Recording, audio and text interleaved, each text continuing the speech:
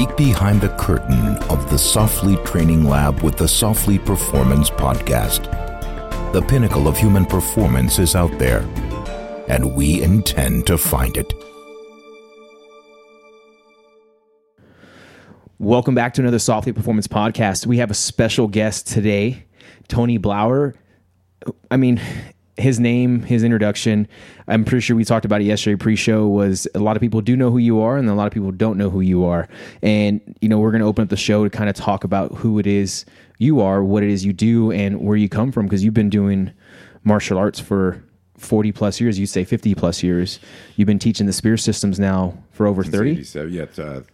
Yeah, Spear was developed in 87. In 87. I was introduced to Tony. I mean, I met Tony back in the day. I've kind of followed his Spear systems. I was taught it as a reconnaissance Marine. Nice. Back going through some workup stuff for personal security detachment. I was with Alpha Company down at 1st Recon Battalion. It was really early on in my career. And we ended up getting taken over to HD SOC down in Hawthorne, Nevada. And we got to do some really cool training missions and training sessions out there. And one of the things we did was hand-to-hand combat, protecting weapons, just because of the fact that, you know, we were concealed carry all the time with personal security. And what we ended up getting taught a lot of times was understanding how to control our startle and our flinch reflex and responses. And at that time, I didn't understand. I was a young Lance corporal at the time period. It's just, I just want to kill bad guys and do that thing. And This is a way to keep you alive. And as I continue moving through my career, getting into the strength conditioning world, you were doing some work with CrossFit as well. You were teaching self-defense through CrossFit. That was insanely controversial, and we can talk about it a little bit. Oh after. Yeah, definitely. And then it continued going on. I ended up meeting your son, Nick. Me and your son got really close, got to start weightlifting, working together. Mm-hmm. He's doing great things now too over at Deuce's Gym, really big into movement. Love it. So Nick, shout out to you, buddy, if you're listening. And then kind of continued going on through Casey. I got to come hang out with you guys over at your house while we did some recording for the Spear Systems work. Right.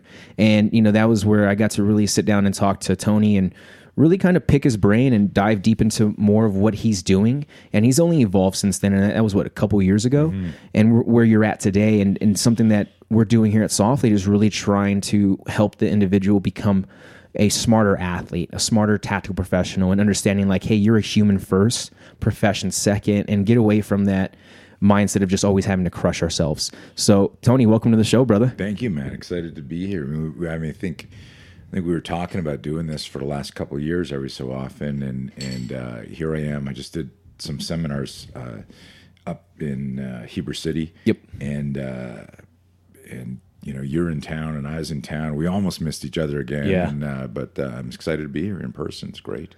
No, man, I appreciate it. So let's go ahead and dive down into a little bit of, you know, your history and what it is you've done to really kind of hone this system that you're teaching today.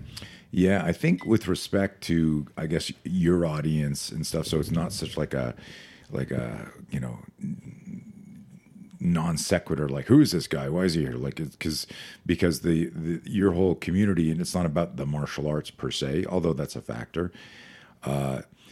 And I loved what you said is if we think of ourselves as humans first, is how do we self-actualize?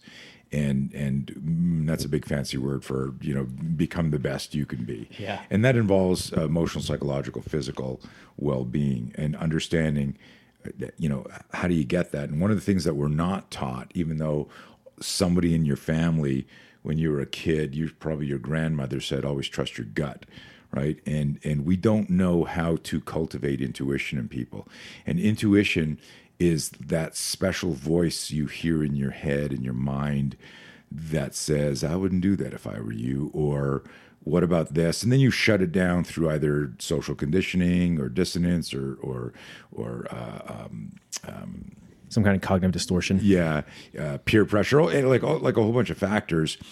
And I talk about this, like, how many times in your life, George, has something gone sideways in a relationship, a mission, a fight, an individual, like a confrontation that was misread by you or your team, and then afterwards you're like, can I swear on the show? Oh, yeah. Yeah, oh, good. Phew. Where you go, fuck, I knew that was going to happen. Like, and it may not have been those words, but it's I fucking knew that guy was going to fuck me, or I knew that she was this, or I knew, like, how did I miss that on this reconnaissance? And when you peel that onion, 99% of the time there was the black box premonition, but something in the way we're trained, what we memorized, our belief system redirected us. And I always tell people, intuition whispers in your ear, and then you shut it down. So it's a fascinating thing because my whole system, Spear System and the No Fear program, is built on trusting my intuition. There was a moment in 1980 when one of my students got his ass kicked. I was 20, he was 15. Trained him for a fight. His dad paid me, said my son Mitch is having a bully situation. He knew I was into martial arts. Well, what was I doing in the 70s as a martial artist? I had a wrestling foundation. I was mad about Taekwondo. I loved boxing. I was teaching a kind of like immature version of mixed martial arts, right? It's just like I was blending the stuff, but I was teaching it in what's called block-based training versus brain-based training. There was no Socratic why. And remember, this is like the 70s, right? Yeah. So there was no MRIs. There was no myelinization of neurons. Nobody, there was no deep practice. Nobody understood that stuff other than the ones who intuitively gravitated towards it. So here's my student. He gets his ass kicked. And when he's telling me, he's debriefing, and I'm 20, he says, yeah, coach, like, I'm so sorry I let you down. I go, tell me what happened. And he got in an argument with a guy, and it was the first time he'd gone physical, and he grabbed this kid who had put his hands on my student. And I told him, hey, moral, ethical, legal system, we're not retroactively doing stuff. There's no sucker punching. The school's not doing anything. Your dad's paying me to train you, blah, blah, blah, blah, blah. And I go, so what happened? He said, well, he poked me, and it went physical. And then I was so angry because it was like 3 months of buildup, right? Yeah. He said, I grabbed him and slammed him against a locker and said, don't you ever put your hands on me. And I'm like, yeah. And then what happened? He said, he dropped me with a left hook. Huh. I'm like, Mitch, like, why didn't you bob and weave, parry, follow through with, do like, and he looks at me, George, and I know this is audio, but if for those of you listening to this could visualize, his left hand had grabbed this kid and shoved him against, and guess what? He's a 15-year-old in high school. What's in his right hand? His books. backpack. I was going to say his backpack, books. So could you imagine if you had to box somebody, start a fight with somebody, but they said, George, you and this guy are going to fight, but hold this in your right hand and hold his shirt with your left hand, and you guys go when you're ready. Well, you're going to get hit in the face first, no matter what. Action's faster than reaction. The bad guy is always action, right? And so this is like all this subtle in that moment. And I love revisiting the story because I remember, and I make this joke, like the god of self-defense hit me with a lightning bolt. And I remember thinking, oh my God, we teach self-defense wrong. I knew in that moment that self-defense needed to be taught from the perspective of what's the scenario, why am I doing this, what's happening next. And that moment changed my path in everything. And I literally said to the guy, are those your books? He's like, yeah. I said, grab them, grab me. And we reverse engineered it. Now, I didn't know anything about startle flinch. I didn't know, but the way I grabbed him and started moving became the first intuitive understanding of the kinetic chain, of the cross extensor reflex, of this outside, what became outside 90 fingers splayed. Yep.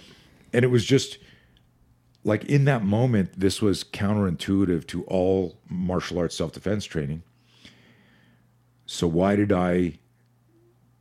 what was the oh God, I've just forgot the poet's name. The less beaten path. Robert Frost. Robert Frost, yep. Right? Like why did I get off the superhighway and go, I'm going here. And that pivot, that redirect, because I looked at my student and I could have said, you asshole, what'd you compromise your hands for? Why'd you grab the guy? If you're going to get in a fight, whatever.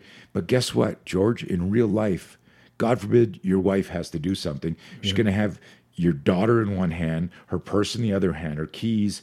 God forbid something happens.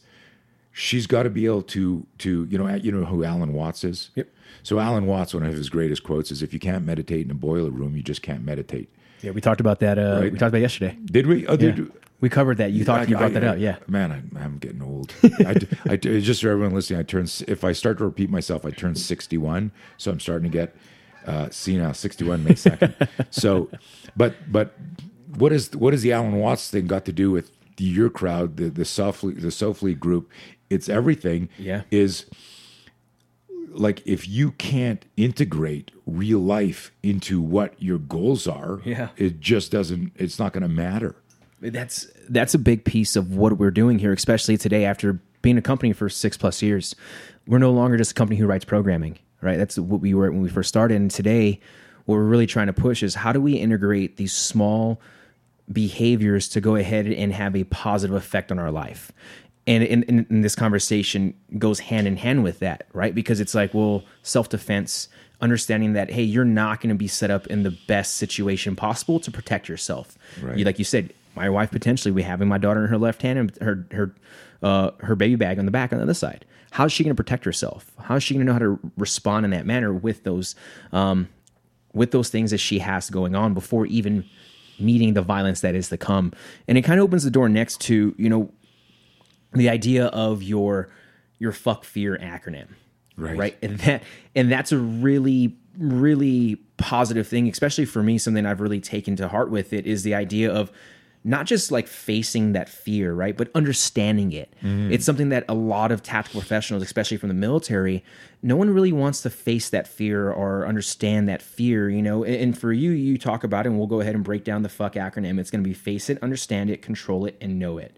And I think that's the problem there is, well, some people avoid the facing it, which then lacks the understanding of it. Well, now we can't control it, and then how are we supposed to know it? So it's kind of a way I look at it is like, let's go ahead and befriend that fear and actually understand what it is so it works towards us. Right. So we can go ahead and navigate it and be in control of it.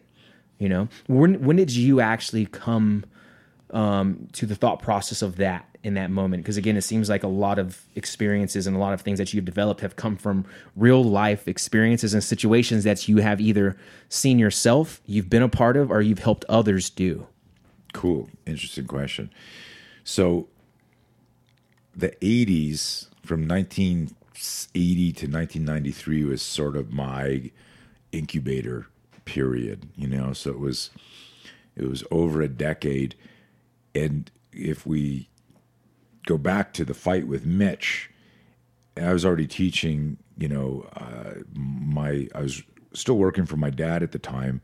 Mitch was my first private student. Well, Mitch's brother wanted to learn. And then the kid across the street, Derek, and then Derek's brother. Literally within a month, I had 30 privates a week. So I was working 40 hours a week at my dad's factory. And then every single night, Monday and all through the weekend, I would teach. So I was working, 1 million hours a week. And it was crazy.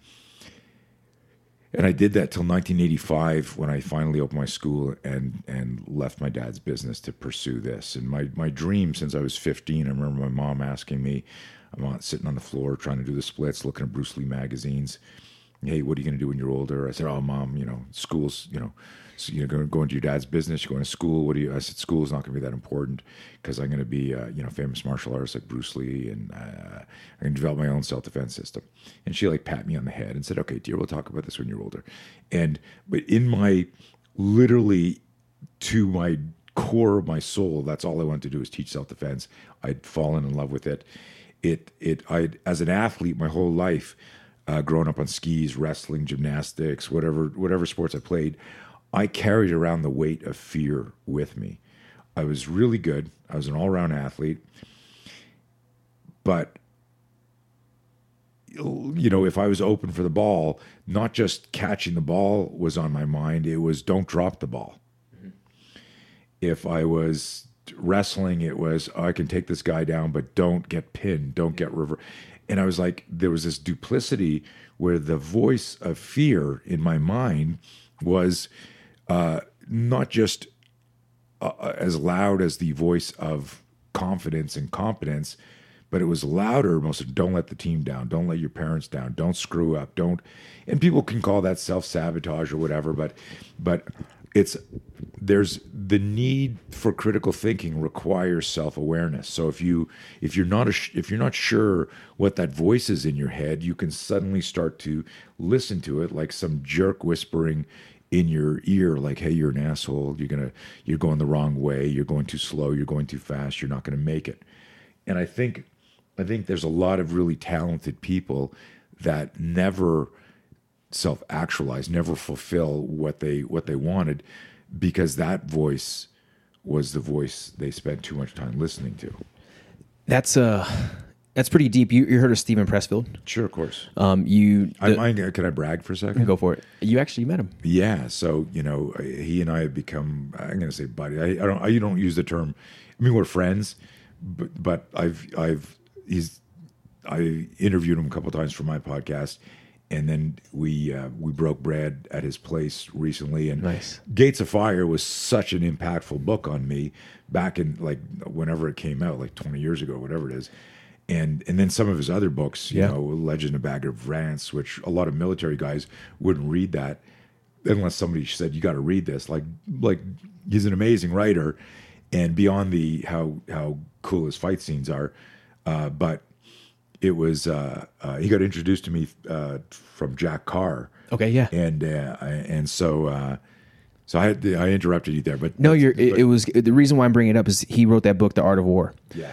And in that book, The War of Art, or the War of Art, the War of Art. Sorry, the War of Art. Sorry. Yeah, the War of Art. Sun Tzu wrote Art of War. But no, it's easy to mix the titles up, and you're a warrior at heart, so you're gonna subconsciously you're gonna reference Sun Tzu before you reference Stephen Pressfield. But in his book, he talked a lot about resistance. Yes. And how we meet ourselves with resistance, and I think that's a lot of what it is. And when I read the book and I got done reading it, it really gave me this warm and fuzzy of trusting your intuition. Right. Because that's literally what he was literally ultimately at the bottom line. If you want to go and look at it, if you haven't read it yet, it literally talks about learning how to get through your own resistance, meaning get through your own bad guy conversation in your own head, get through your own intuition, and understanding, like, trust that intuition. You know, for me, I'm currently writing something. I'm writing a book, and it's been a project I've been doing now for about a year, and I've had to really learn how to get through my own resistance and learn how to take that fear of, like, well, what are people going to think about this? You know, or is this going to be popular? Or even just my own self-doubt conversations. Right. And it's been like, no, fuck you. You know, utilize that idea of fuck fear and utilize it to my power, to my control, where it's like, no, I'm going to channel this like we keep talking about. And again, I think a lot of guys in the tactical professional, especially when it comes to the military world and mission critical teams, if we talk about it from that standpoint, a lot of these guys get taught only to react. They don't get taught how to respond. Right. And what you're doing with your systems, and you just nailed it right now, is like, you know, everyone's so ready to and once I get punched, what do I do? Well, no, it's like, how do I avoid getting punched? Sure. And how do I go ahead and control that? And we talked about the 3 C's before the show started, right? You know, where you're looking to clear it, control it, and then counter it. And counter it. And that's a big thing. And I think a lot of those acronyms and that approach falls into your everyday life. It's a skill set we can carry. And that was the thing I was going to interject on. That is, in the 80s, a lot of these principles came up to solve, you know, the kinetic issues, right? Oh, he's got a gun, he's got a knife, he's always throwing a punch. Okay, I'll move here. And while I was starting to redefine and reverse engineer through studying how the body naturally moves, which became the SPEAR system, most of my cool acronyms, the 3 I's, the 3 D's, the 3 C's, you know, instinct, intuition, intelligence, clear, control, counter, detect, diffuse, defend, like things where I said, these are principles, and if you abide by the principles, the system becomes self-correcting. Correct. It's an algorithm to have a Socratic conversation with yourself instead of, like you said, you don't want to react to contact. You want to pre-act to contact. You want to be, when we talk about left to bang, head on a swivel, a lot of that stuff, there aren't intuitive drills you can do as an individual. It's like, look at this picture. What's wrong with this picture? Look in the village. What's here? You're driving here. See this? Like, look how quiet it got. Or look, these windows are opening. These windows are closing. What's that kid on the phone doing? These are all, you need to do that training. Yep. But what happens is the external stimuli goes into your eyes or your ears or your sense of touch. And then your training, education, life's experience manufactures an idea in your mind. It's very black box, right? It's like now I'm visualizing, what is that? What did I just see there? What did I just hear there? What did I just feel there? And this is the 3 I's: instincts, intuition, intelligence. If you don't understand how to integrate intuition into what you're visualizing, then that's when you miss it. That's when you go, how did I miss that? Yeah. And then you can, if you meditate on it more, you go, fuck, I had a bad feeling, I had an insight, but sometimes we're so busy trying to do our rising block, hit that reverse punch. And I tell people this is such a deep concept, man. You'll dig this. Situational awareness is a conscious cognitive skill. Mm-hmm. Intuition is not a conscious cognitive skill. Intuition picks up, again, the black box radar, like it's our internal GPS. Hey, you're going the wrong way. Make a legal U-turn. Right? Yeah. It's like that little voice in your head. But we shut it down. We're macho. We're cavalier. We're like fuck fear. We're like, but not with the acronym. But not the acronym. Like, fuck fear. Like, you know, I'm not afraid of anyone. Right. And you know, like people, those my guys, those are the dogs upstairs. Clearly, there's somebody trying to break into your house, but we're on a podcast. So, what's important here to understand with this is that true situational awareness is conscious cognitive. Intuition is not conscious and it's not cognitive. You get an intuitive message. Yep. And you've got to have the self-awareness to go, what was that? And then, of course, if you're an extremely violent encounter, you don't have time to sit down and meditate and go, hey, bad guy, hold that sucker punch. I've got to center myself. Yeah. So a lot of the homework has to be done before. But listen to this. Every victim of violence that I've ever interviewed, and I'm talking like military guys in ambushes all the way down to the soccer mom, every one of them said they had a bad feeling before the attack. There's not a single person that said that came out of nowhere. Like didn't even know. And I have a famous fun story I share. I had a guy at a seminar puts up his hand when I say that, and I go, he says, he says, listen, I'm not trying to be a contrarian. I'm loving what you're saying, but I was once sucker punched in the back of the head by a guy I didn't know, no pre-contact cues, just saying. I said, well, you know, that's a unicorn moment. That doesn't happen. I said, but can I ask you a couple of questions? Because most of the time it's just you don't know how to read the tea leaves. And he looks at me, and the seminar stops. I go, so you didn't know this guy? He says, no. And he punched in the back of the head, no pre-contact cues. He says, no. He said, like, so what I'm asking is, like, how would the startle flinch or the 3 I's integrate in a case like that? I said, well, hold on. Let's get to that. Never seen this guy before. He hesitates. Okay, maybe you don't understand the words that are coming out of my mouth. Have you ever seen this guy before? He goes, yeah. I go, really? Okay, so a guy you've seen before punched you in the back of the head. Tell me more. When did, what happened? He goes, well, we had exchanged some words. I go, really? Like when? That night? He goes, no, the week earlier. I said, so let me understand this. Just putting this together quickly. You had words with a guy in a bar last Friday.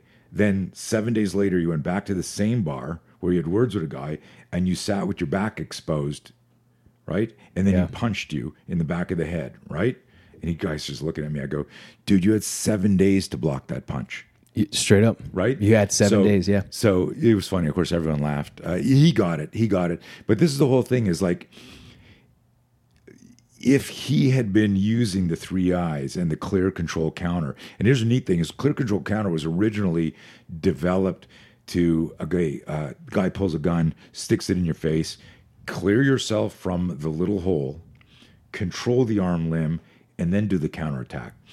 Most weapon defense disarms go right into a complex motor skill, and it's why they fail.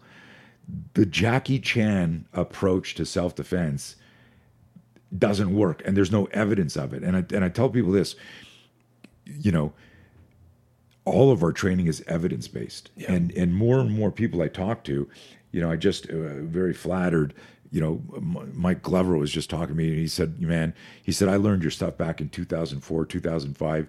And he said on his podcast recently, and it blew me away because I'd never heard it, and just getting to know him. He said, I've been to every single military training course that's taught, every one of them, name them.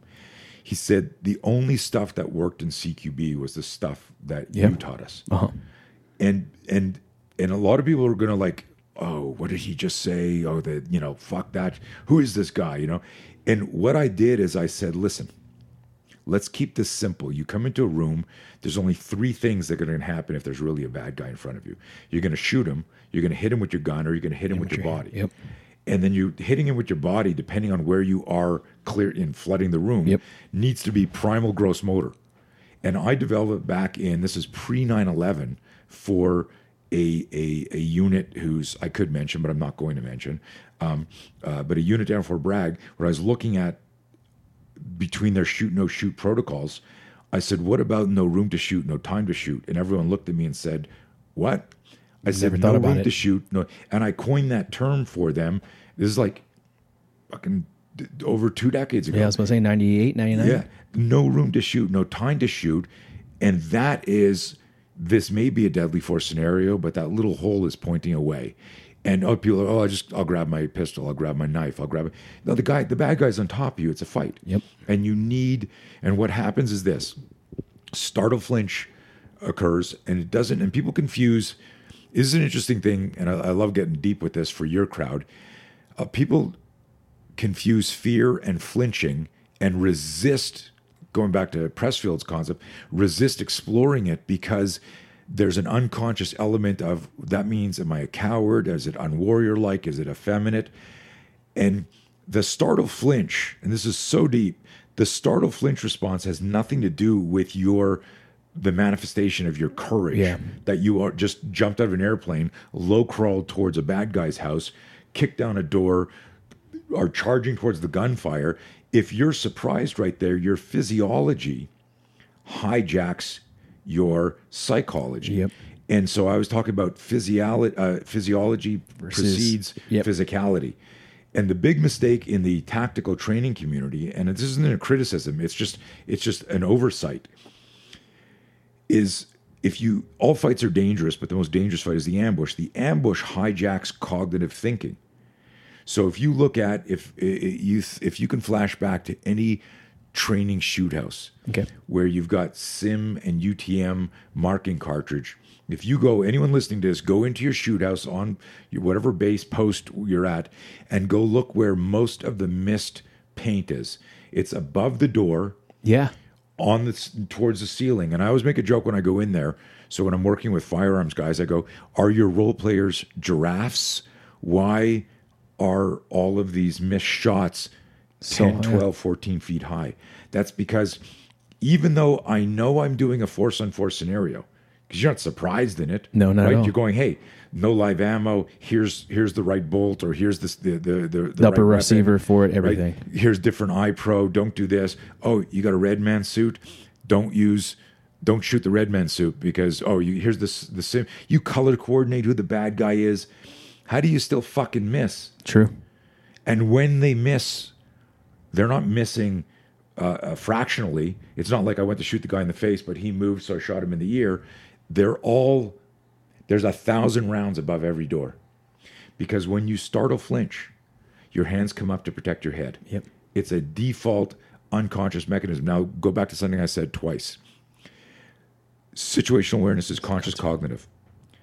When I come into the room and I'm clearing the room, and all of a sudden a bad guy, called the Jack in the Box moment. He just you surprise. The Jack in the Box music, right? No matter how good you are, the clown will always pop first.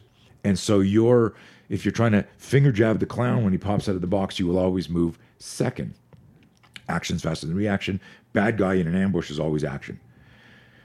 If it's truly a violent moment, and you've been surprised, there were no pre-contact indicators that allowed you to control yourself and access your training.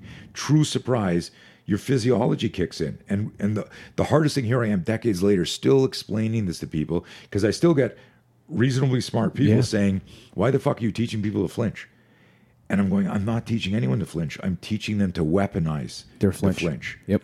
So that if my conscious cognitive situational awareness is compromised, my body's survival system goes, hey, dumbass, you missed this. We're going to move from here. And what I've actually figured out how to do through Pavlovian classical conditioning and creating a whole series of drills is get your cognitive brain to respect and integrate with your reactive brain through the limbic system, the amygdala, all of these things that just hijack executive function.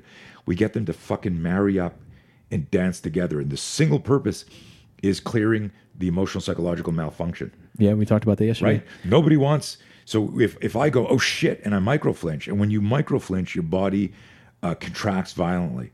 So for a nano moment, there's that, oh shit, like thing. And if anyone listening to this, think about a time, that you were opening a door just as someone came out the door and surprised you, and you were like, fuck, man, and you might have grabbed your heart if it was like somebody you cared about. Dude, you scared the shit out of me. Or your hands came up, or maybe you indexed the door, but it was a non-conscious movement, and the speed was facilitated by the physiology of survival, not by your conscious cognitive. Nobody says I'm going to flinch now.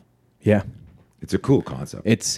It's really cool you bring that up, because it's I remember going through shooting packages back in 2008 down at First Recon Battalion, and whenever we went live into the shoot house, we had to do qualifications on the range, but every time you missed a round, you had to go run up a mountain, touch a cross and come back. And guys have been down at range 207, I believe it is, down at Camp Pendleton. Some of our platoon sergeants who were part of some pretty big units back in 2003 all the way to 2007 who were doing some really deadly things, and coming down to utilizing, the idea of, what if you have no time to shoot, no time to protect yourself? These guys were doing some of those things. And there was the same concept they were teaching, but in a different manner. It was like, hey, look, you're going to be going into a shoot house. You have to understand and have the situational awareness to know that something at any moment is going to pop up, and you have to be able to control it. And that was a big thing. So we call them flyers. That's what we call them, missed shots off target as a flyer. If you shoot a flyer, you're running up the mountain, coming back. And over time, you started seeing that guys no longer missed, right, and they were hitting rounds on target. Boom, boom. We started moving, and it came from this idea of, and it's something I've taken to today, and we talked about on this podcast, of movement literacy, writing literacy, right? When we go in and write something, we are learning how to write. Let's take a kid.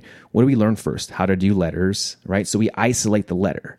And then from there, we start putting words together from those letters. So we start developing integration of those letters put together. And then from there, we innovate by making sentences and paragraphs, and all of a sudden now I have a full-on paper.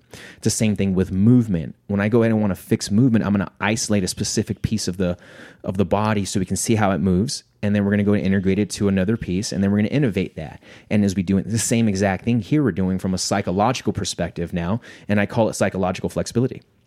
Meaning that if I can teach someone to isolate a thought process, and then from there we can integrate it into actually working for them, and then we can then develop an innovation to go ahead and create a positive behavior. It's the same thing here with the startle and then flinch response reflex. Right. And that's the biggest part, is being able to have that idea. Yeah. I want to throw something in here, and it's not a monkey wrench, but it's a psychological riddle for many people. So many years ago, I said, be careful what you practice. You might get really good at the wrong thing. Yep. And so I could take a kid and teach them that the letter F is really a B and the letter C is really an O.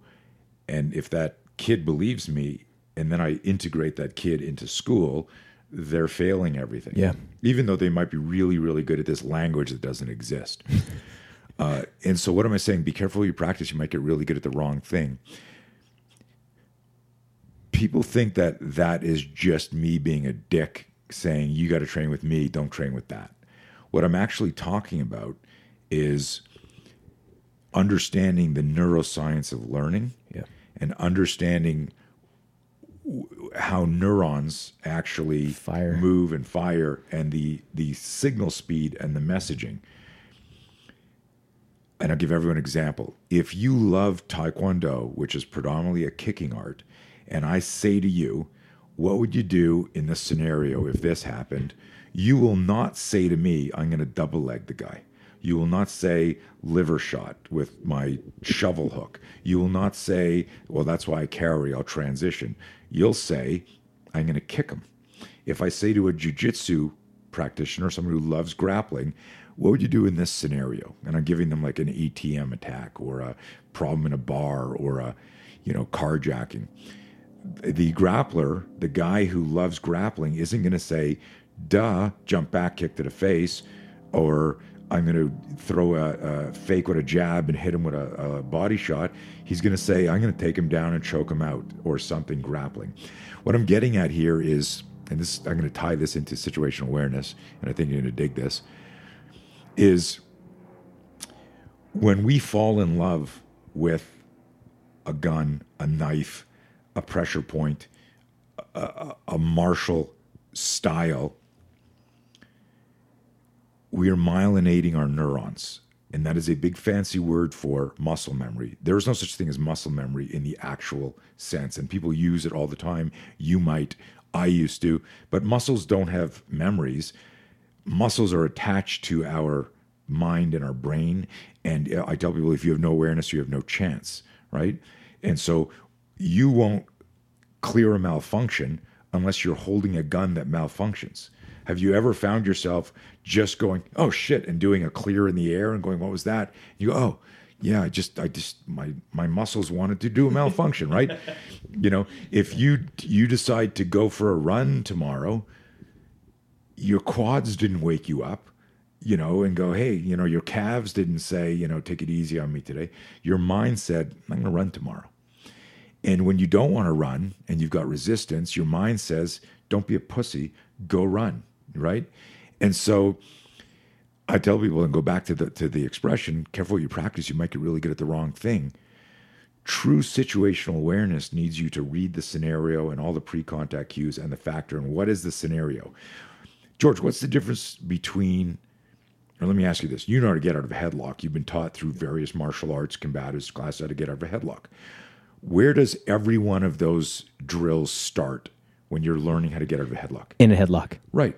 And you've been taught weapon retention, right? Correct. Where does every one of those drills start? If they say, okay, if a guy grabs your gun, you're going to do hit here, do either already unholstered and out in front, or holstered and bad guy grabbing it. Yep. So if I say defense against a rear strangle, and I'm showing how to break the finger or hip throw the guy, where does that drill start? In the same position. You're in the choke. Yep. In the strangle. So when we practice block-based training, we're actually eliminating all the pre-contact cues that got us in that problem. Cool. So if I say to you, I'm going to teach you how to fight your way out of a noose. And so we're going to do these neck strengthening exercises. Here's where you're going to keep a little knife in your foot. I want you to do, you're going to kip and you're going to do like a reverse, like in upside down. You're going to, after they drop you, right, pretend that you're dead, feign dead. And when they clap and all that, you're going to freak them out. You're going to kip up, bring your feet up, grab your knife, cut yourself. And it's this whole thing. Jackie Chan meets John Wick. In order for that move to work, you have to be in a noose and being hung. Yeah. Do you get what I'm getting at, man? Yeah. What happened to detect and avoid, defuse and de-escalate, the first Ds? What happened to killing the hangman? What happened to walking into the room and you see the guy tying the rope and going, okay, yeah, I need to start fighting right now. Yeah. And so when I explain that, people are like, look at me, roll their eyes like, well, I'd start fighting there. But the neat thing about the brain is that the brain, if it doesn't know what to do, it's a psychological void. Yeah. And a lot of people go, and it's the deer in the headlight moment. Now add to that true fear and true danger, and you can get glitches in the neural circuitry in the brain. I don't know what to do. Yeah. And you can have this, I'm sure you've been downrange where everyone understood the rules of engagement. everyone present had the exact same equipment, the same training, and one guy took the shot and one guy didn't. Yep. If I ask why didn't that guy not take the shot, it was an emotional psychological glitch that created a micro hesitation. And we can go, well, I'm not operating with that guy. He didn't do this. He didn't. And really, what it is, it's a fear spike because a stimulus was introduced too quickly that wasn't addressed or experienced during stress inoculation in good scenario-based training. So at the end of the day, like when I'm brought in to consult and explain, and I mostly train trainers, so they've got a new language to assess and mentor. It's not that this person's needs to be washed out or you're demoted, get the hell out of here. Yeah. It's understanding what's going on. I'm talking about two things here. I want to finish this other thing and circle back. When I fall in love with my combatives approach, I am actually modifying true situational awareness for two reasons. One, most of the training is block-based. So that was hey, let me show you a gun disarm.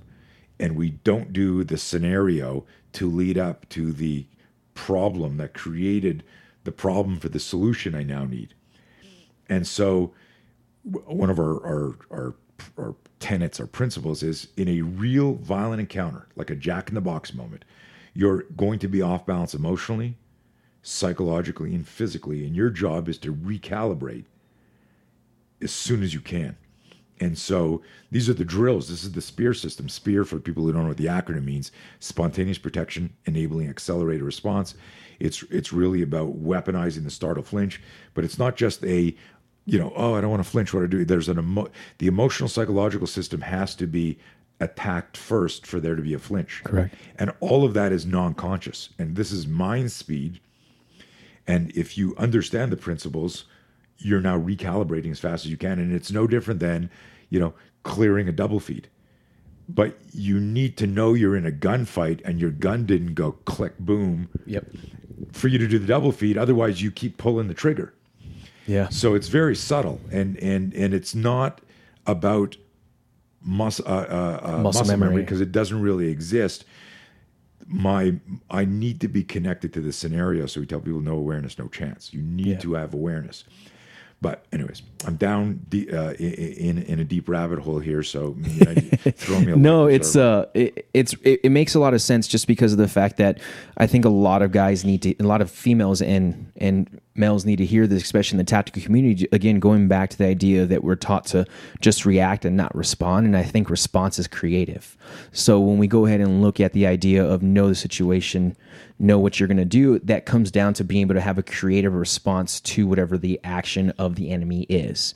So that reaction that we have needs to be thought out and needs to be already planned and practiced prior. And something we talked about pre-show. I mean, yesterday we had an hour conversation about this, and I got this from Dr. Carl Ruiz. He's a prior officer in the Navy as a Navy SEAL. He now teaches and works with mission critical teams, and he teaches a lot of response training to situational type based events. And he talked a lot about that is when a firefighter goes into a room, he's already had thought about what he's going to do in that room before making entry through the fatal funnel.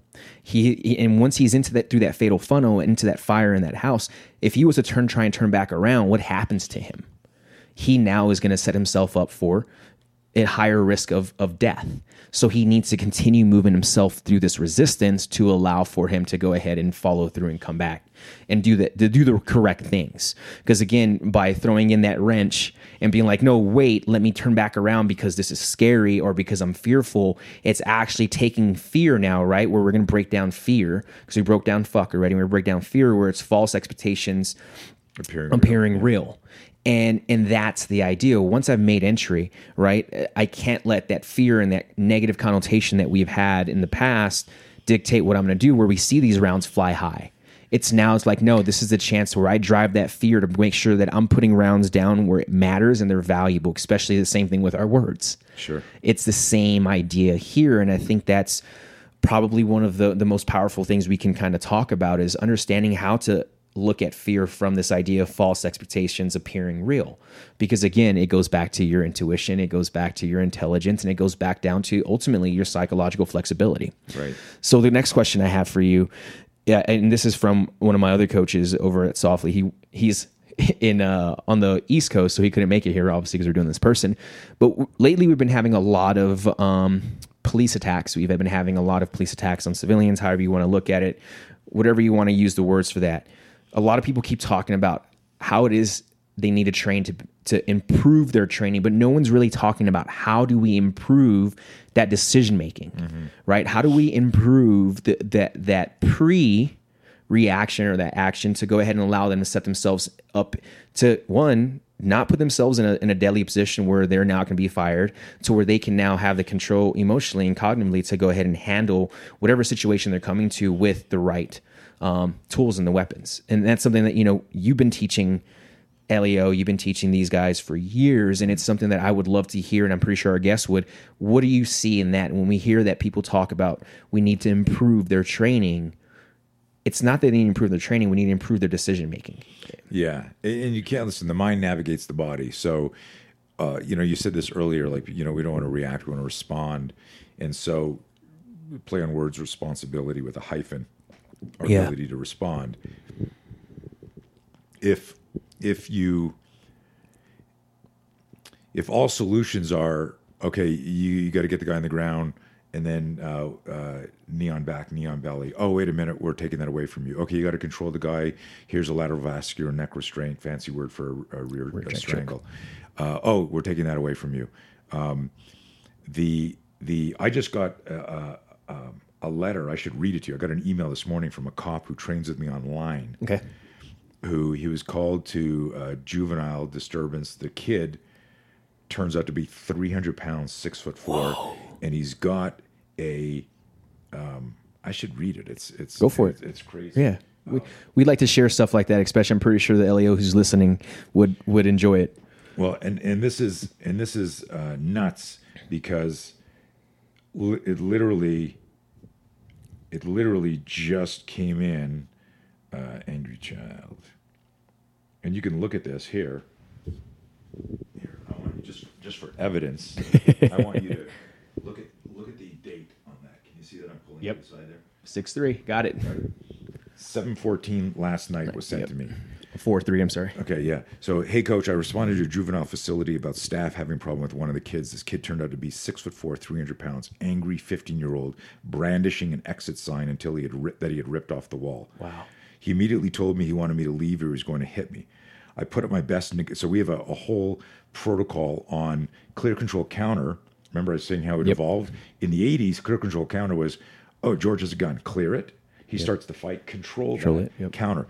And the big mistake is if I rush to a complex motor skill before I have emotionally the expression, if you're training with me, is until you're emotionally and psychologically in control of yourself and physically dominating your opponent, do not transition to the complex motor skill. And so there's with the whole spear system coming off long guns and handguns or crowd penetration or knocking somebody field of fire, it's a single move. It's the single movement and the integration of how my forearm becomes this like tactical. It's almost like a shovel in the snow or a crowbar. And you could be holding your gun with it, or you could have your hands up in what we call a negotiator position, and understanding that if you move first and I flinch, my hands are going to come up, and now I can use this huge, the striking surface instead of like your palm or your fist or your fingers, which is tiny. It's your whole from your palm to your forearm to your elbow. Mm-hmm. And I make this joke, and again, a lot of you obviously no one can see this because it's audio, but think about you're driving. And all of a sudden the sky opens up and there's this torrential downpour and you hit the windshield wipers as quickly as you can. And you're going, man, and you've been in storms where they can't move fast enough and you can't see stuff. You're slowing down. You're like, holy shit. It's a dynamic moment. And that could be a gunfight. That could be like just things are happening so fast, so quickly. Have you thought about this? Now, the reframe I want is, imagine if your windshield wipers were the size of drops of rain, and the button, instead of one button on your steering wheel column or on your dashboard, instead of one button where you hit windshield wipers, you had to control it like a fucking Etch-a-Sketch. Right. Yeah. So now how quickly would you crash if you had to manually control everything? And the windshield wipers were tiny like drops. That to me is what complex motor skills are in martial arts. That makes sense. Oh, he comes at me with a left hook. Well, I zig this way, hit this nerve here, grab the third metacarpal bone on his thumb, drive his pinky back towards his elbow, step over here, don't tear the rice paper. And I've been a martial artist for most of my life. I said earlier, I turned 61 2 days ago. 2 days ago, yep. Happy belated birthday, brother. Thank you, buddy. But I've been doing, if you include wrestling, I've been doing some sort of force-on-force combatives type thing since 1967. Nice. You know? And so when I make fun of this stuff, it's almost like if you showed me like you had a black powder rifle that you had bought at an auction and it's still functional, and you're telling me that how you're going to use it in a home invasion. I'm going, dude, you got to drop black powder in it, then you got to take rod and stick put it down and put in one ball and like. But don't you also have an M4? Yeah, but I love black this. powder. I love this like this anti. I go, it's so cool, but in a sudden violent encounter, please grab your Glock or your M4 or even that Tomahawk that is really cool. Like, Yeah.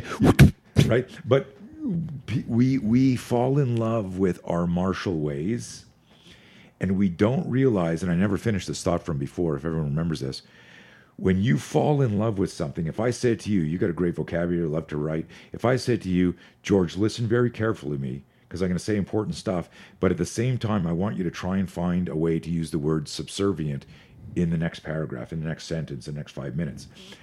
And now I go, and so the fact that I asked you to look for an opportunity to slip in the word subservient means you can't fully listen to me anymore.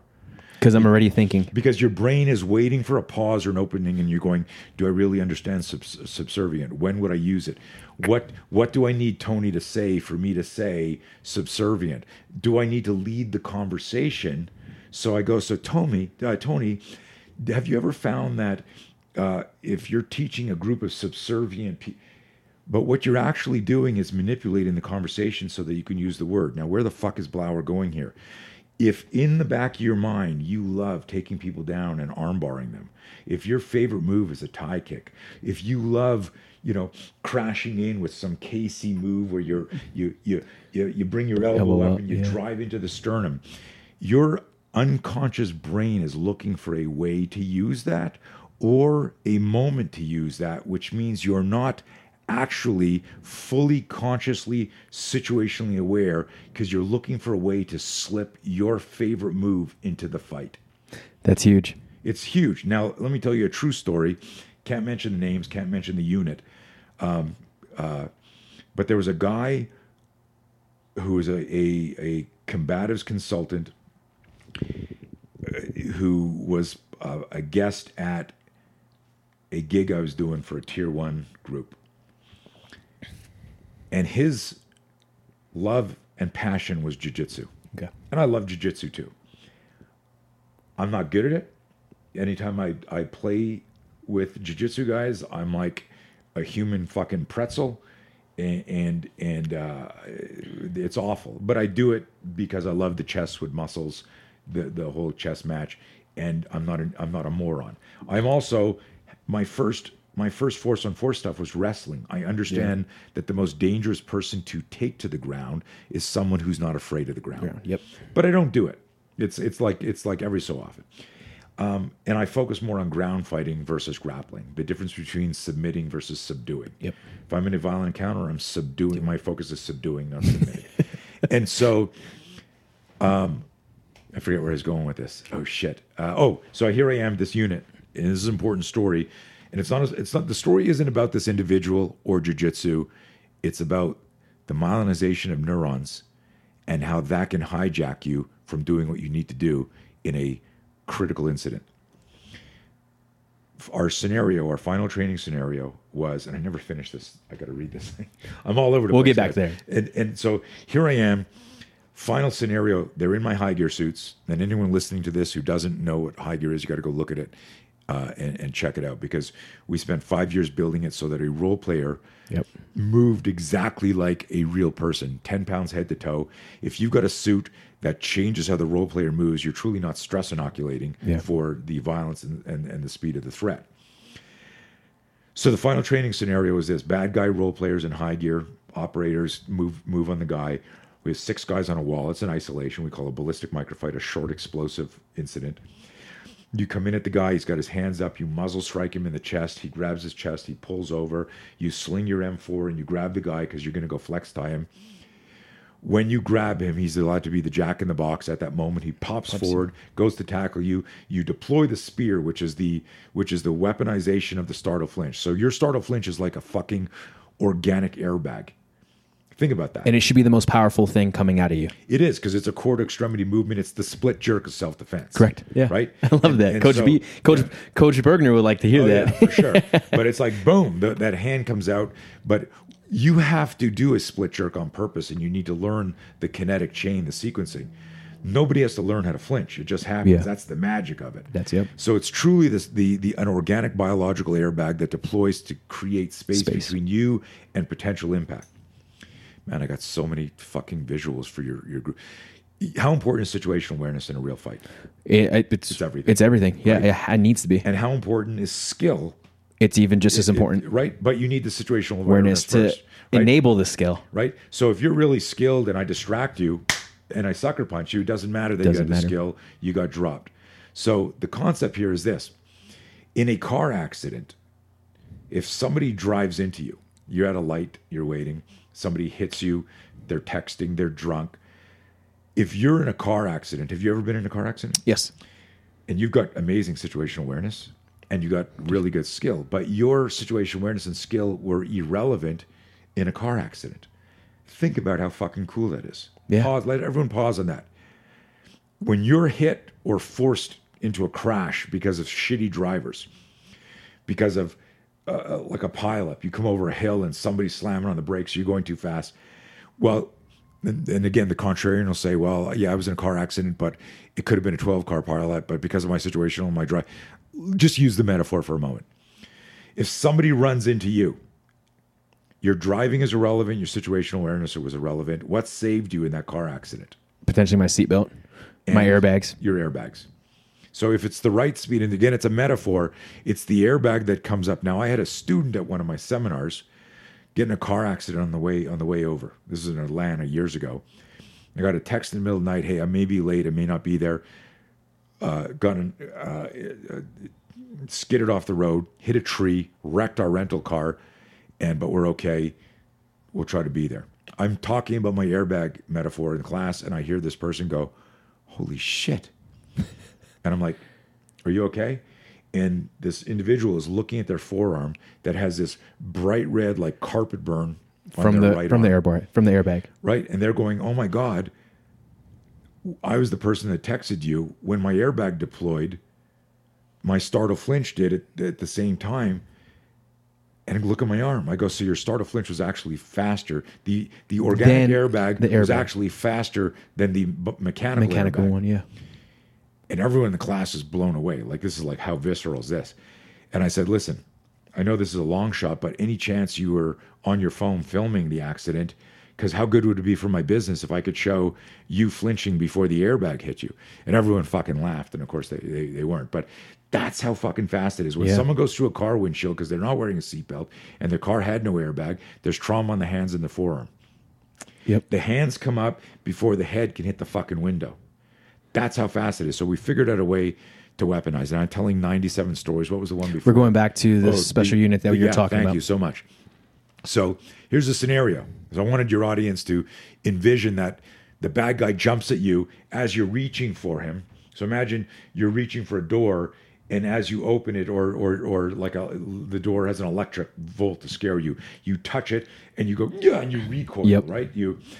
So we teach the kinetic energy of the startle flinch gets rechanneled into a push away danger movement, split jerk of self-defense, driving out core to extremity. And it's supposed to, boom, hit the role player, and then immediately you stabilize, transition your pistol up, yep. Threat assess, do I need to shoot this person in the back? If not, I then immediately cover an opposing threat and then go back to my flex cuffing ritual. Very cool little micro scenario. It's like a 6-second exercise. Yeah. It's muzzle strike, hit, boom, stop the tackle, transition, assess this. It's like 6 seconds. So get this.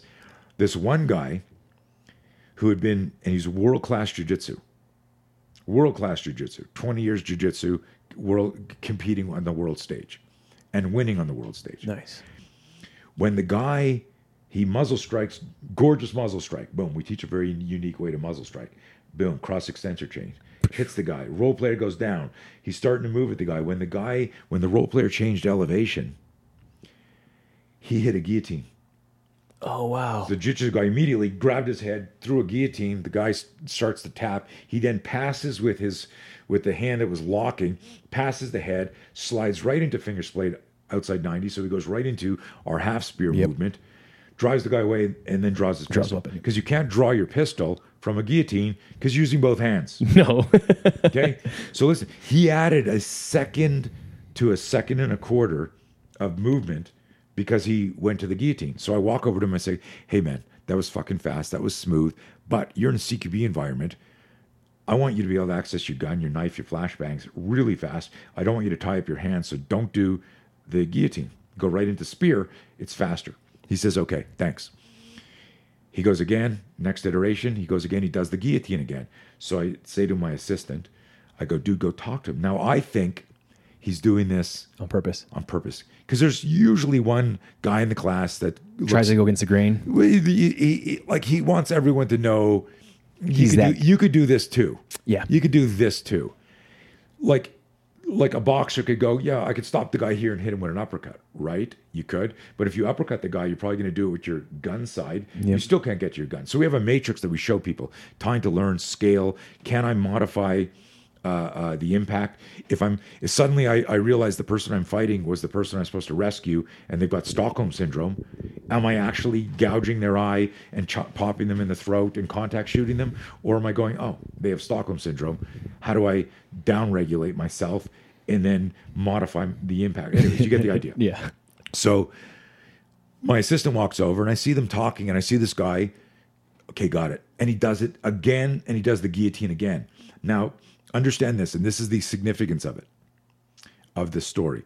I was just getting through the book, The Talent Code, which you must read, and anyone listening to this who's a coach, who's a trainer, must read. Author's name is Daniel Coyne. Just look up Talent Code, and he explains in the easiest way to digest in layperson's terms what myelinization of a neuron is and how the best coaches in the world do it. And it's not block-based training, which is how to get out of a headlock. Here's a gun grab. Here's step one. Here's step two. It's brain-based. It's Socratic. It's why are you doing this? Yeah. And I realized in that moment, because I got really pissed when he did it 3 in a row, because I thought he was doing it because everyone knew he was a jiu-jitsu wizard. That was my ego. Yeah. And I realized as I was about to, and this is we come back full circle to Alan Watts and to self-awareness and to Meditation critical thinking, is in that moment when I was about to go, what the fuck? I realized I had this epiphany, big fancy word for light bulb moment. He doesn't know he's doing it. That's why, and key in the story was the 3 times he had been corrected, he was like, okay, got it. Usually when somebody's being a dick in a class, there's a defiance in their body language. Their arms are crossed. They're like in the scene in Roadhouse. I thought you'd be bigger. Yeah, but what if somebody calls my mother a whore? Well, is she? Otherwise, if she is, it's a statement of fact. If she's not, it's 2 words put together to elicit a response from you. Right? And so I realized, oh my God, he's been doing this spear for 5 days. He's been doing jiu-jitsu for 20 years. When he saw the elevation change in the role player, the neuron that had been trained to respond to an elevation change was, if he's already on your hips, pull guard. If he's in between, sprawl. If it's early, grab his head and choke him out with a guillotine. Yep. The 3 immediate action responses for a jiu-jitsu guy, he was executing perfectly. Yeah. but it was in a CQB environment, it potentially compromised the mission. And the transferability of that novel task was actually lower than compared to what you were trying to get to happen. Right, because you knew you were in a scenario here. Had that been a real gunfight, the myelinated neuron would have hijacked what was the more relevant, situationally aware reframe, which was to push this guy away and immediately get your pistol because your long gun had already been exposed or put down, or you're too close for it. You'd already dropped it, and it was a no room to shoot, no time to shoot moment. Yeah, amazing, right? So I tie this. If you're still listening to this podcast and you haven't whatever, we'll have listeners for sure. Dozed off, nodded off. That was a long, animated, true story of the maxim: be careful what you practice. You might get good at the wrong thing. After the class, I was able to explain to everybody how amazing this guy was as an athlete, but how his neurons took him down another path that, even though it only was 1 second, how many rounds can be fucking loosed down range in 1 second? Yeah. Even with an untrained person with an AK-47. A lot, dude. Yeah. Right? So the idea is like, I don't want to be I don't want to just be effective as a tactical athlete. I want to be efficient. Yeah. Efficiency is getting the job done right. Effectiveness is getting the right job done. Yeah. Right? The efficiency is, and this is when you used your writing example, teaching people to write, is that if I'm teaching them the language of jiu-jitsu, am I predisposing them to only write stories about ground fighting? Correct. If I'm teaching them the language of boxing, am I only teaching them stories about striking? Yeah. The most bruised, broken part of any fighter's anatomy is the fist and the wrist. Yeah. MMA, street fighter, cop. So if your default movement is the guy's grabbed your long gun, you're fighting over it, and he's wrestling with it, and you go shit, and then you go and you hit him, and you bust your right hand because he's an enemy soldier, and you catch his helmet or his elbow, and you crack your hand. How easy is your transition to your pistol? With a You're broken fucked. hand? You're fucked. Well, I wouldn't say you're fucked because I'm a romantic. I go like, you're still going to figure out. You'll make it happen. Hey, dude, let me tell you this again. Can't mention the unit. Can't mention the person. Guy comes in through the door, student of ours. He gets shot through the forearm by he sees a guy scrambling on a vest in the room. Guy in the corner room. He goes right to the guy with the vest at the table with the vest. Shoots the guy with the vest. And another threat that he didn't pick up because his eyes got drawn right to that. So like, that's the bad guy. He gets shot, fractures his forearm. Arm goes down. He runs towards the guy in the vest who's still alive and uses the forearm to drive the guy down, knocking him away on his ass, saving the team that's coming in. One of his other teammates comes in, shoots the guy in the head. But when he contacted me about it, he said my shooting side was out, my arm was broken, but I was still able to move towards the guy, fucking hit him with the spear, drop him, and then somebody else had already shot the other guy. Yeah. And then like number 3's in there, boom. Yeah. And threat eliminated. I don't know if you can see this. No, man, I got goosebumps all over because it's all primal gross motor. It's all, it's all instinct. What does your body want to do prior to any training? And that's our thesis statement. What does your body want to do prior to any training? Does that have a protective or a combative application? Yeah. If so, why isn't that the foundation of your training?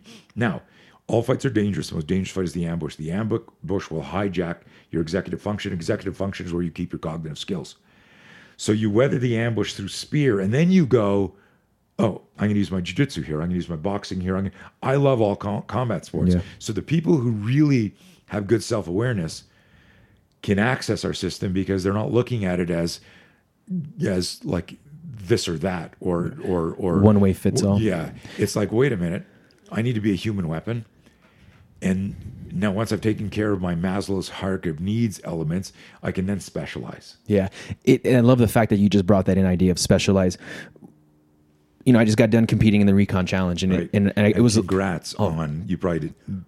You came in third. Yeah, it was awesome. And the cool thing about this was we're talking about this idea of muscle memory, our neurons, and neuroplasticity, and how we want to look at it. I had 5 weeks to train for this event. 5 weeks, meaning that I had to go ahead and sharpen skills that I hadn't touched in years. Right.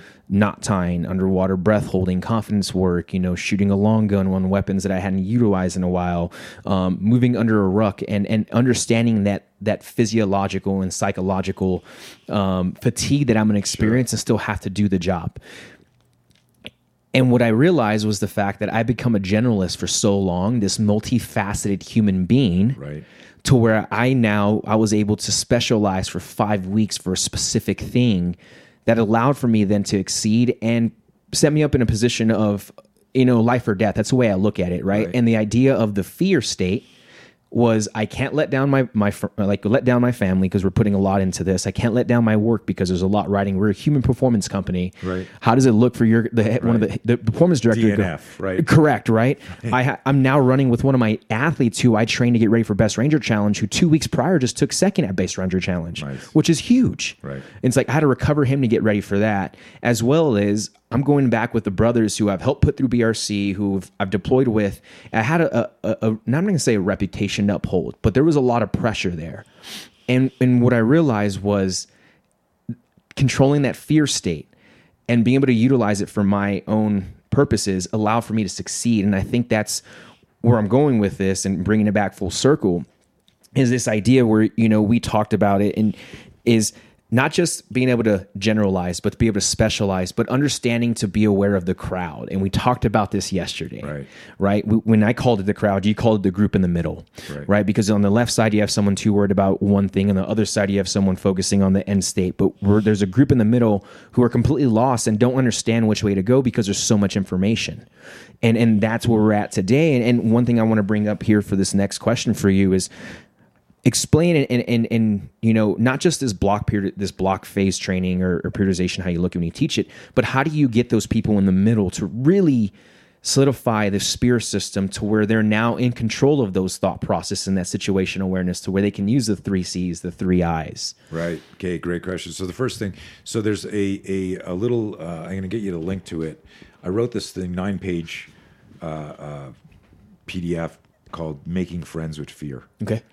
And it took me 43 years and 2 weeks to write that. Nice. Right? And I've had people go like, oh, I thought it'd be longer. I go, you wouldn't have read it if it was longer. Like most people don't finish a book, right? So it's 9 pages long, but it's and I remember, and it's part of some funnel online. So when you click the link, I'm going to try and upsell you to my No Fear program because that's how I, how you do my business. Family. Yeah. I will tell you this, and I still got to read you that cop's email. We'll go back to here soon. Yeah. But the whole thing is this. The people in the middle, the crowd. So we've got the extremists, and some of the extreme stuff is extreme, like left-leaning craziness. And then there's extremists like the specialists. This guy believes that like he lives on the side of a mountain and he's off the grid, and that's extreme for some people. And then there's other people like, no, I got to live in a big city, and that's extreme. Like at the end of the day, you got to do you, but you don't know who you are. And so it all comes down to self-awareness. So my approach to managing fear, false expectations appearing real, that's the movie in our mind. And what I tell people is when any stimulus hits you in life, it could be a tweet, right? I was in the UK teaching 52 cops and military when President Trump closed the borders. And I woke up to take a whiz in the middle of the night. My phone was flashing. My kids were texting me, Dad, are you going to be stuck in Europe? What's going on? Did you hear they're closing? And when that hit me, that was like me going to the can and then all of a sudden looking in the mirror and there was a guy taking a swing at me because I didn't have time to digest it. Or what do you mean the borders closed? What do you mean they're closing the world? The fear dump that I got, the adrenaline dump, the fear spike, I had to sit down because I'm starting to get like, hey, the virus is spreading. Heathrow's the only airport. And my brain created, have you ever watched The Walking Dead? Yep. It's actually great. I didn't watch it it's really well written, interesting story, because it's really what's going to happen. At the end of the day, we're going to kill each other. for food and power. True. And guys like you and the people that train under you are going to be the last survivors. So here I am, just to explain. Here I'm a fear management expert. I actually teach professional psychologists who now use my system. Yeah. So, which is mind-boggling, right? Because I'm not a PhD. I've lectured at some of the most famous, one of the most famous hospitals in the world, Royal Victoria Hospital in Canada, Department of Psychiatry, where 12 of their leaders listened to me talk about the way I approach managing fear. And they're like, holy shit. And it blows my mind. And coming back to your fear, preparing for this last competition, my fear. And what I want everyone listening to this to understand is that I make this joke about fear management. Type A personalities, male or female, don't like to talk about fear because they feel vulnerable. Yeah. And so it's ironic that you're afraid to talk about fear, or that you would say, I have no fear, spelled N-O, whereas one of my companies is the No Fear Company, K-N-O-W. That when you get to know fear, you change your life. Because when you get a fear spike, instead of you going, I'm not going to look at that, or fuck that shit, or being macho about it, you go, what is that? Now that comes back to the acronym fuck fear. Face it, understand it, control it, know it. Why control it? Is because there are things in life that you need to do afraid. Asking somebody to marry you can be, if you don't know they're going to say yes for sure, you're fucking nervous. Yeah. If you're having a kid, you're nervous, even though you're going, yeah, I'm so excited. But a part of you is going, man, I hope this baby's healthy. I hope everything goes like, you know, my daughter, I got two daughters, 22, 18. I got a 30-year-old son. My kids don't call me anymore, right? They're like, if I say to my 18-year-old, hey, you want to do something with dad? Dad, can you close my door? What? Babe, I just got home from a trip. How was your trip? Close my door. Like, it's like, you know, and I'm exaggerating. But when if my daughter called right now, I'd stop the podcast and you would hear this in my voice. I go, hey, babe, is everything okay? Yep. Because she only calls me if there's something wrong. Hey, I can't reach mom, or hey, dad. Okay, how much is it going to cost? What is it? Right? You know, and I love it. Right? It's just part of the journey of life. Mm-hmm. But what I'm saying is, I get a fear spike when somebody in my family calls who I don't hear from a lot. You know, like I'd spoken to my mom 2 days ago. She called me on my birthday. She calls me yesterday. And I pause, I take a deep breath, and I go, okay, this might not be good news. Because we don't talk every day. Yeah. And she calls me and gives me good news. But the idea is, like, there's a moment of self-regulation, take a deep breath, go from the self-awareness that I shifted into a little bit sympathetic, and I want to go back to parasympathetic, because if it's bad news, I want to be as calm as I can be to make a rational choice. That happens in a nano moment as the phone is on the second ring. I've already gone through that process. And that's what your audience needs to learn how to do. And it's the same skill as you're about to open a door and your intuition says there's something wrong. And can you trust your intuition to not run into a booby-trapped room? Or are you going to be like, I don't want people to think I'm a pussy, so I'm going to kick down the door first. I said I'm point. Right? Yep. And trust that, because there's these black box stories of that. And I always tell people, listen to that intuition. There's no downside to choosing safety. And so that combination of the acronym of fuck fear, face it, understand it, control it, and know it. And then false expectations appearing real. The false expectation is worth diving into a little bit. When we get introduced to a stimulus too quickly, and that's what happened to me. So I'm in Europe. Everything's closed. I caught myself, my breathing had gone vertical, chest breathing, I'm sweating, and I realized that what I was doing was this. Everybody who's trying to get out of Europe will head to Heathrow. It's the only airport open. Yeah. I will not be able to change my flight. I will be stranded, and infected people will be at the airport. Infected people will be on the airplane. And this is just like a movie in my mind. And what I tell people is like this. You're the director. You're the producer, you're the screenwriter, you're also the casting director, and you cast yourself as victim number one in a fucking horror movie. Yeah. And this is what happens to us. You get a toothache, George, and you don't call the dentist because nobody goes, I miss my dentist. You get a toothache and you go, man, I hope that goes away. Maybe I'll try flossing. I'll do this. You don't do it. And then finally you go in and the dentist says, and you're going, I don't want to go in and find out I got a root canal. Holy shit. Oh, I need my wisdom teeth pulled. I don't want an operation. And we wait and you wait and you wait. And then finally, if the pain doesn't go away, you go in and maybe the doctor says, dude, you're like a day away from like an operation. Take these antibiotics for 10 days. You'll be fine, whatever. But leading up to that, every day when you'd have the pain was a movie in your mind of what this is going to look like. And so our metaphor for this is just this: false expectations appearing real. It's when I have started a movie in my mind. And the way I want, because everyone listening to your show is more tactical than the rest of the crowd, Correct. right? But some of us are all in the crowd. I'm in part of the crowd. When I'm looking at what's happening to the U.S. and the world, part of me is going, what the fuck's going on? And I'm entertaining these movements, these movies, where I'm wasting 5 minutes, 5 hours, or 5 days worrying about the future. So the acronym, my shortest, best definition is this: of false expectations appearing real. It's when I'm visualizing a future event that hasn't happened that's debilitating me emotionally or psychologically in the present. Yeah, that's huge. And only self-awareness can extract me. So guess what? You're the victim in the movie in your mind, but you're also the hostage rescue team. Yeah. That's huge. And I'm going to go ahead and use an example again from this past week. I hadn't broke surf in 6 years. And so what we had to do is carry our 50-pound packs into the ocean and break surf and fin for 1,000 meters. Wow. Like, it's not a skill that I do all the time. I don't have beaches out here in Utah. But also, good thing they guaranteed there'd be no sharks or jellyfish. 100%, right? You're right. Right. And the area we were in was known, Churches in Santa Onofre, known, Churches is one of the top surfing areas in the area.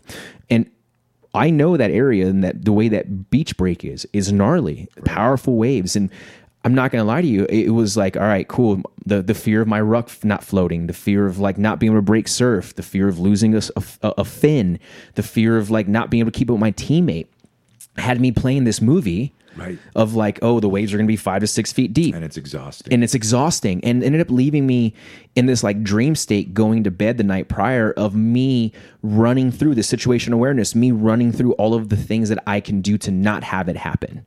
Meaning that, hey, make sure your gear's packed properly. Make sure your DUI bags doesn't have a hole in it. Make sure that you've gone through all the proper procedures. Well, this is the thing. I want to tell you that when you learn, so we have the program No Fear, and I'll send you a link to the graphic, which is called the cycle behavior. That's what we're talking about, which is the neural circuitry of fear. I had a guy in the course. We just did a No Fear custom course up at Fieldcraft. Yeah. And I had a guy send me this email last night, and I got to read you this COPS thing one day. Maybe it doesn't fit on the show here, but at this point. But this guy said that after that seminar, that was the best night's sleep he's had in years. That's awesome. You just like, because what it is, it's like when suddenly you understand what the neural circuitry of fear does, you can go, you have a different. So, and I always tell people like this. And you, as a reconnaissance land nav specialist, you know of classic stories of people who died in the field because they let fear, the classic story of, man, if he had just gone to the other side of the mountain, he'd have finished this. Yeah. But he sat down here and froze to death. Yeah. Or gave up. And it's fear that makes you give up. And that's the whole mental toughness thing. But we got to go beyond maxims and fortune cookies. So the neural circuitry of fear is a strip map for the mind. And I ask people, I go, have you ever been lost? And they go, yeah. I go, how'd that feel? It was fucking awful. It's scary as shit. Yeah.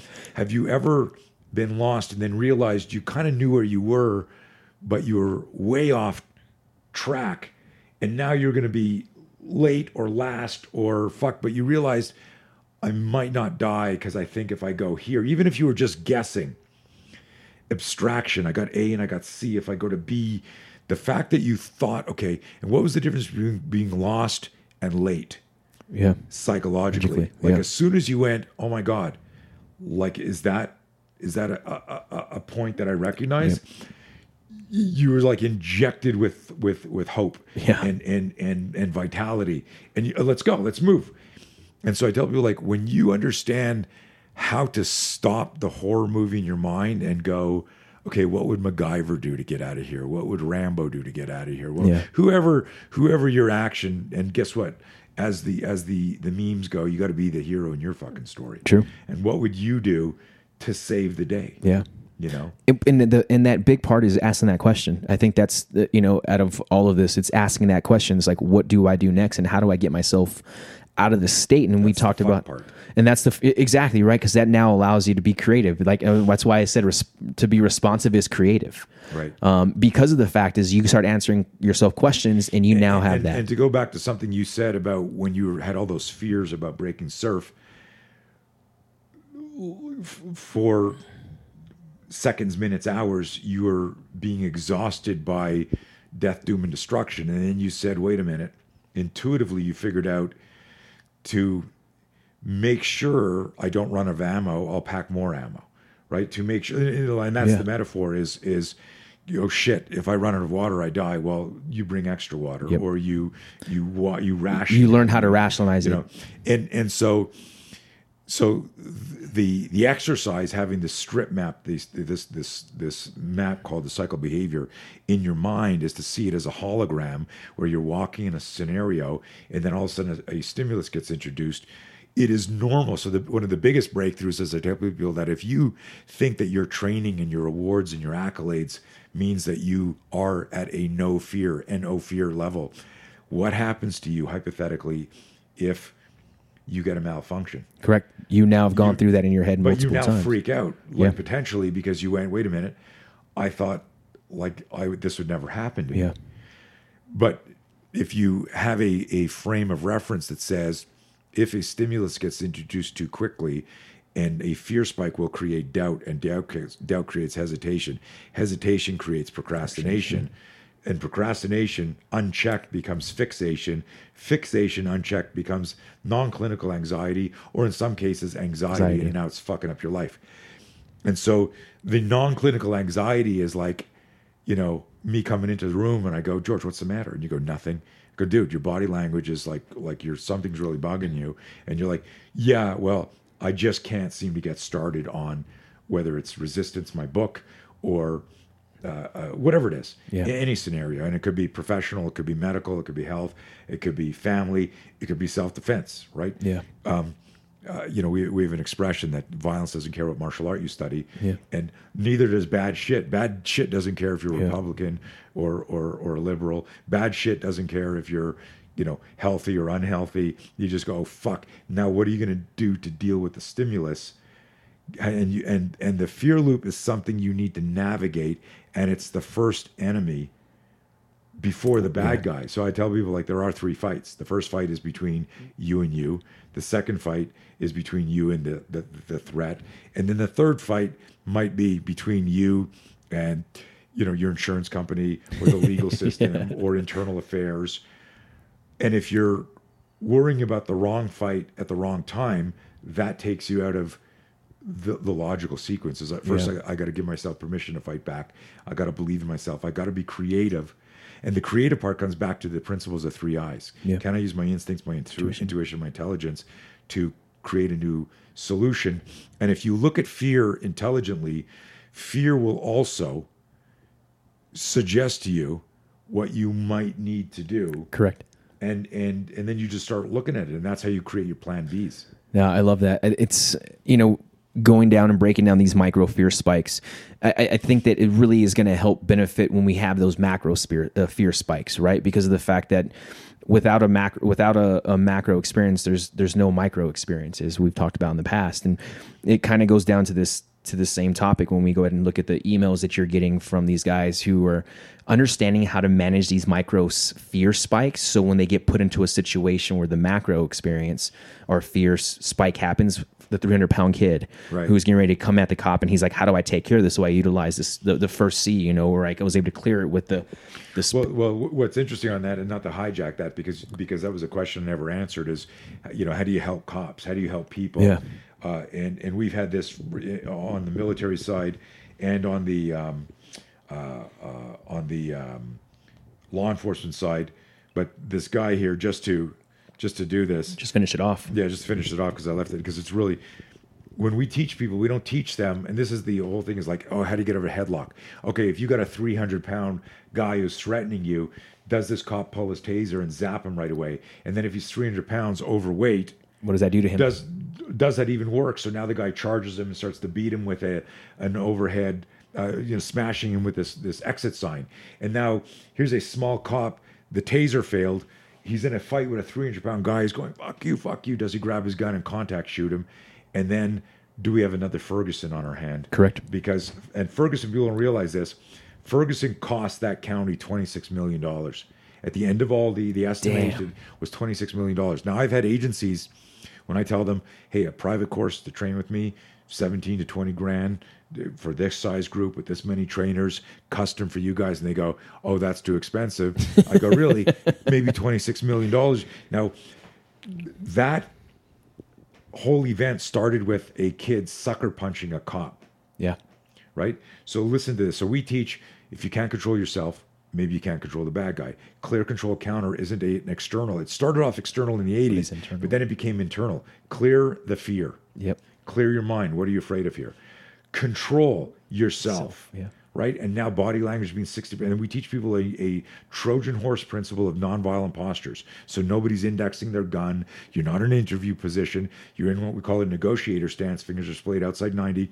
So if there's a sudden attack, your airbag is already primed. But the Trojan horse metaphor is it looks like you're trying to diffuse this. Yep. And then there's a moment between protective and preemptive.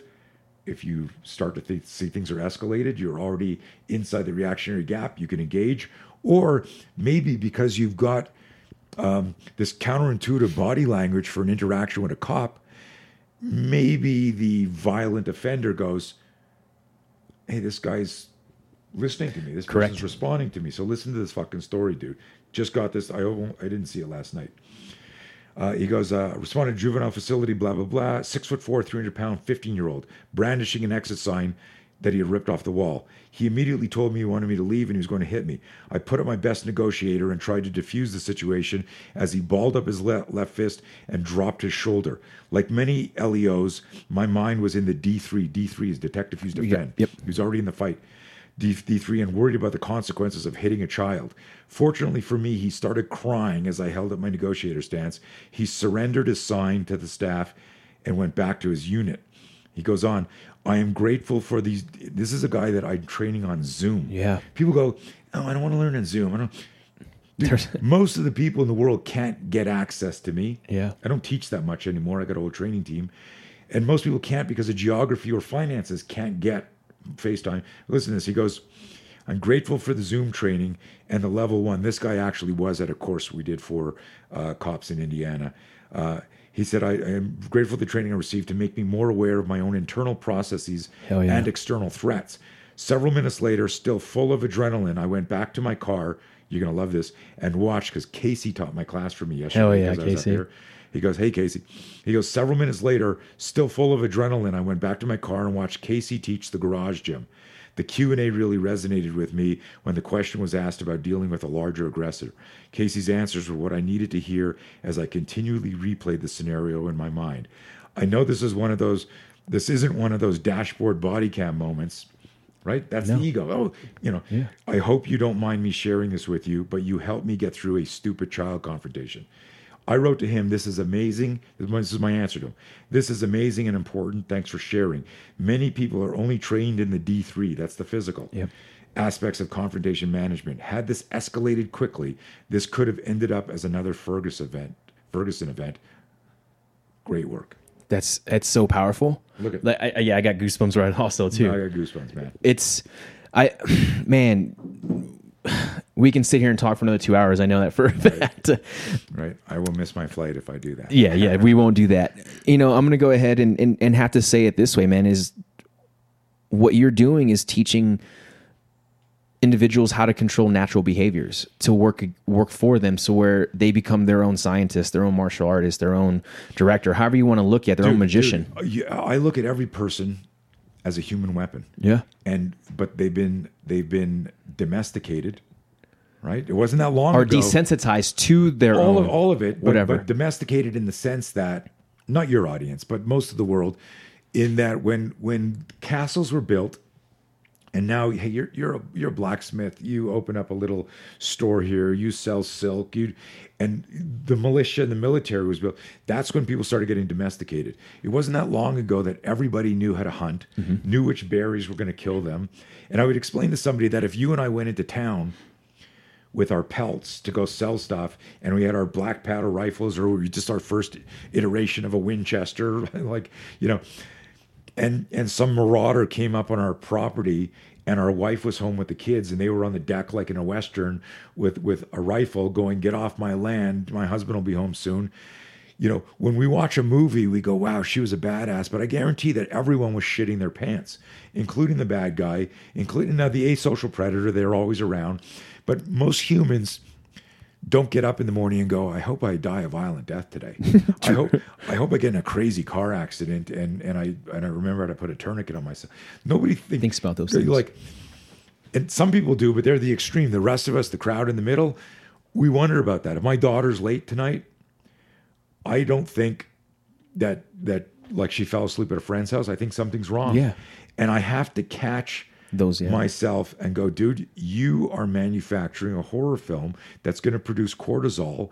And maybe, I mean, how many people get in a bad mood when they find out that somebody's okay? "You fucking scared me. You should have called." And you, as opposed to, "Oh my God," right? Like you're okay. Thank you. Yeah. Anyways, I'm going down like a rabbit hole that just to recircle that what you're saying is like from a personal defense point of view, I look at self-defense as holistic. What you put in your body is a type of self-defense. Correct. You know, what you eat is this type of self-defense. Who you talk to, who you hang out is a type of self-defense. And when it comes to the actual act of behaviorally, physically defending yourself, what I discovered in the 80s was there is an instinctive response that your body knows to do that is smarter than and faster than our cognitive skills. And that doesn't mean we shouldn't learn how to box. I love boxing. Yeah. It doesn't mean we shouldn't learn how to tap somebody out or choke somebody out.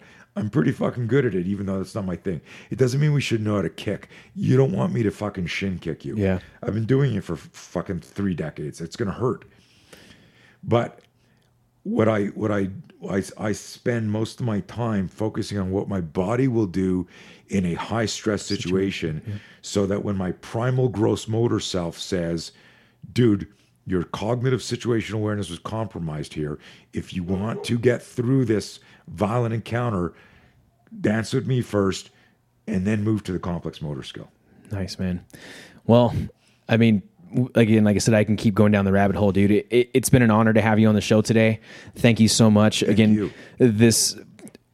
Everyone that's listening is going to take so much from this. Again, guys, understanding that, hey, we've been taught to have this external awareness in our world. It's time to start kind of turning that around and having more internal awareness. And something I kind of came and started keying the term is, I got taught to do external reconnaissance for so long that I never knew how to do internal reconnaissance. Love that.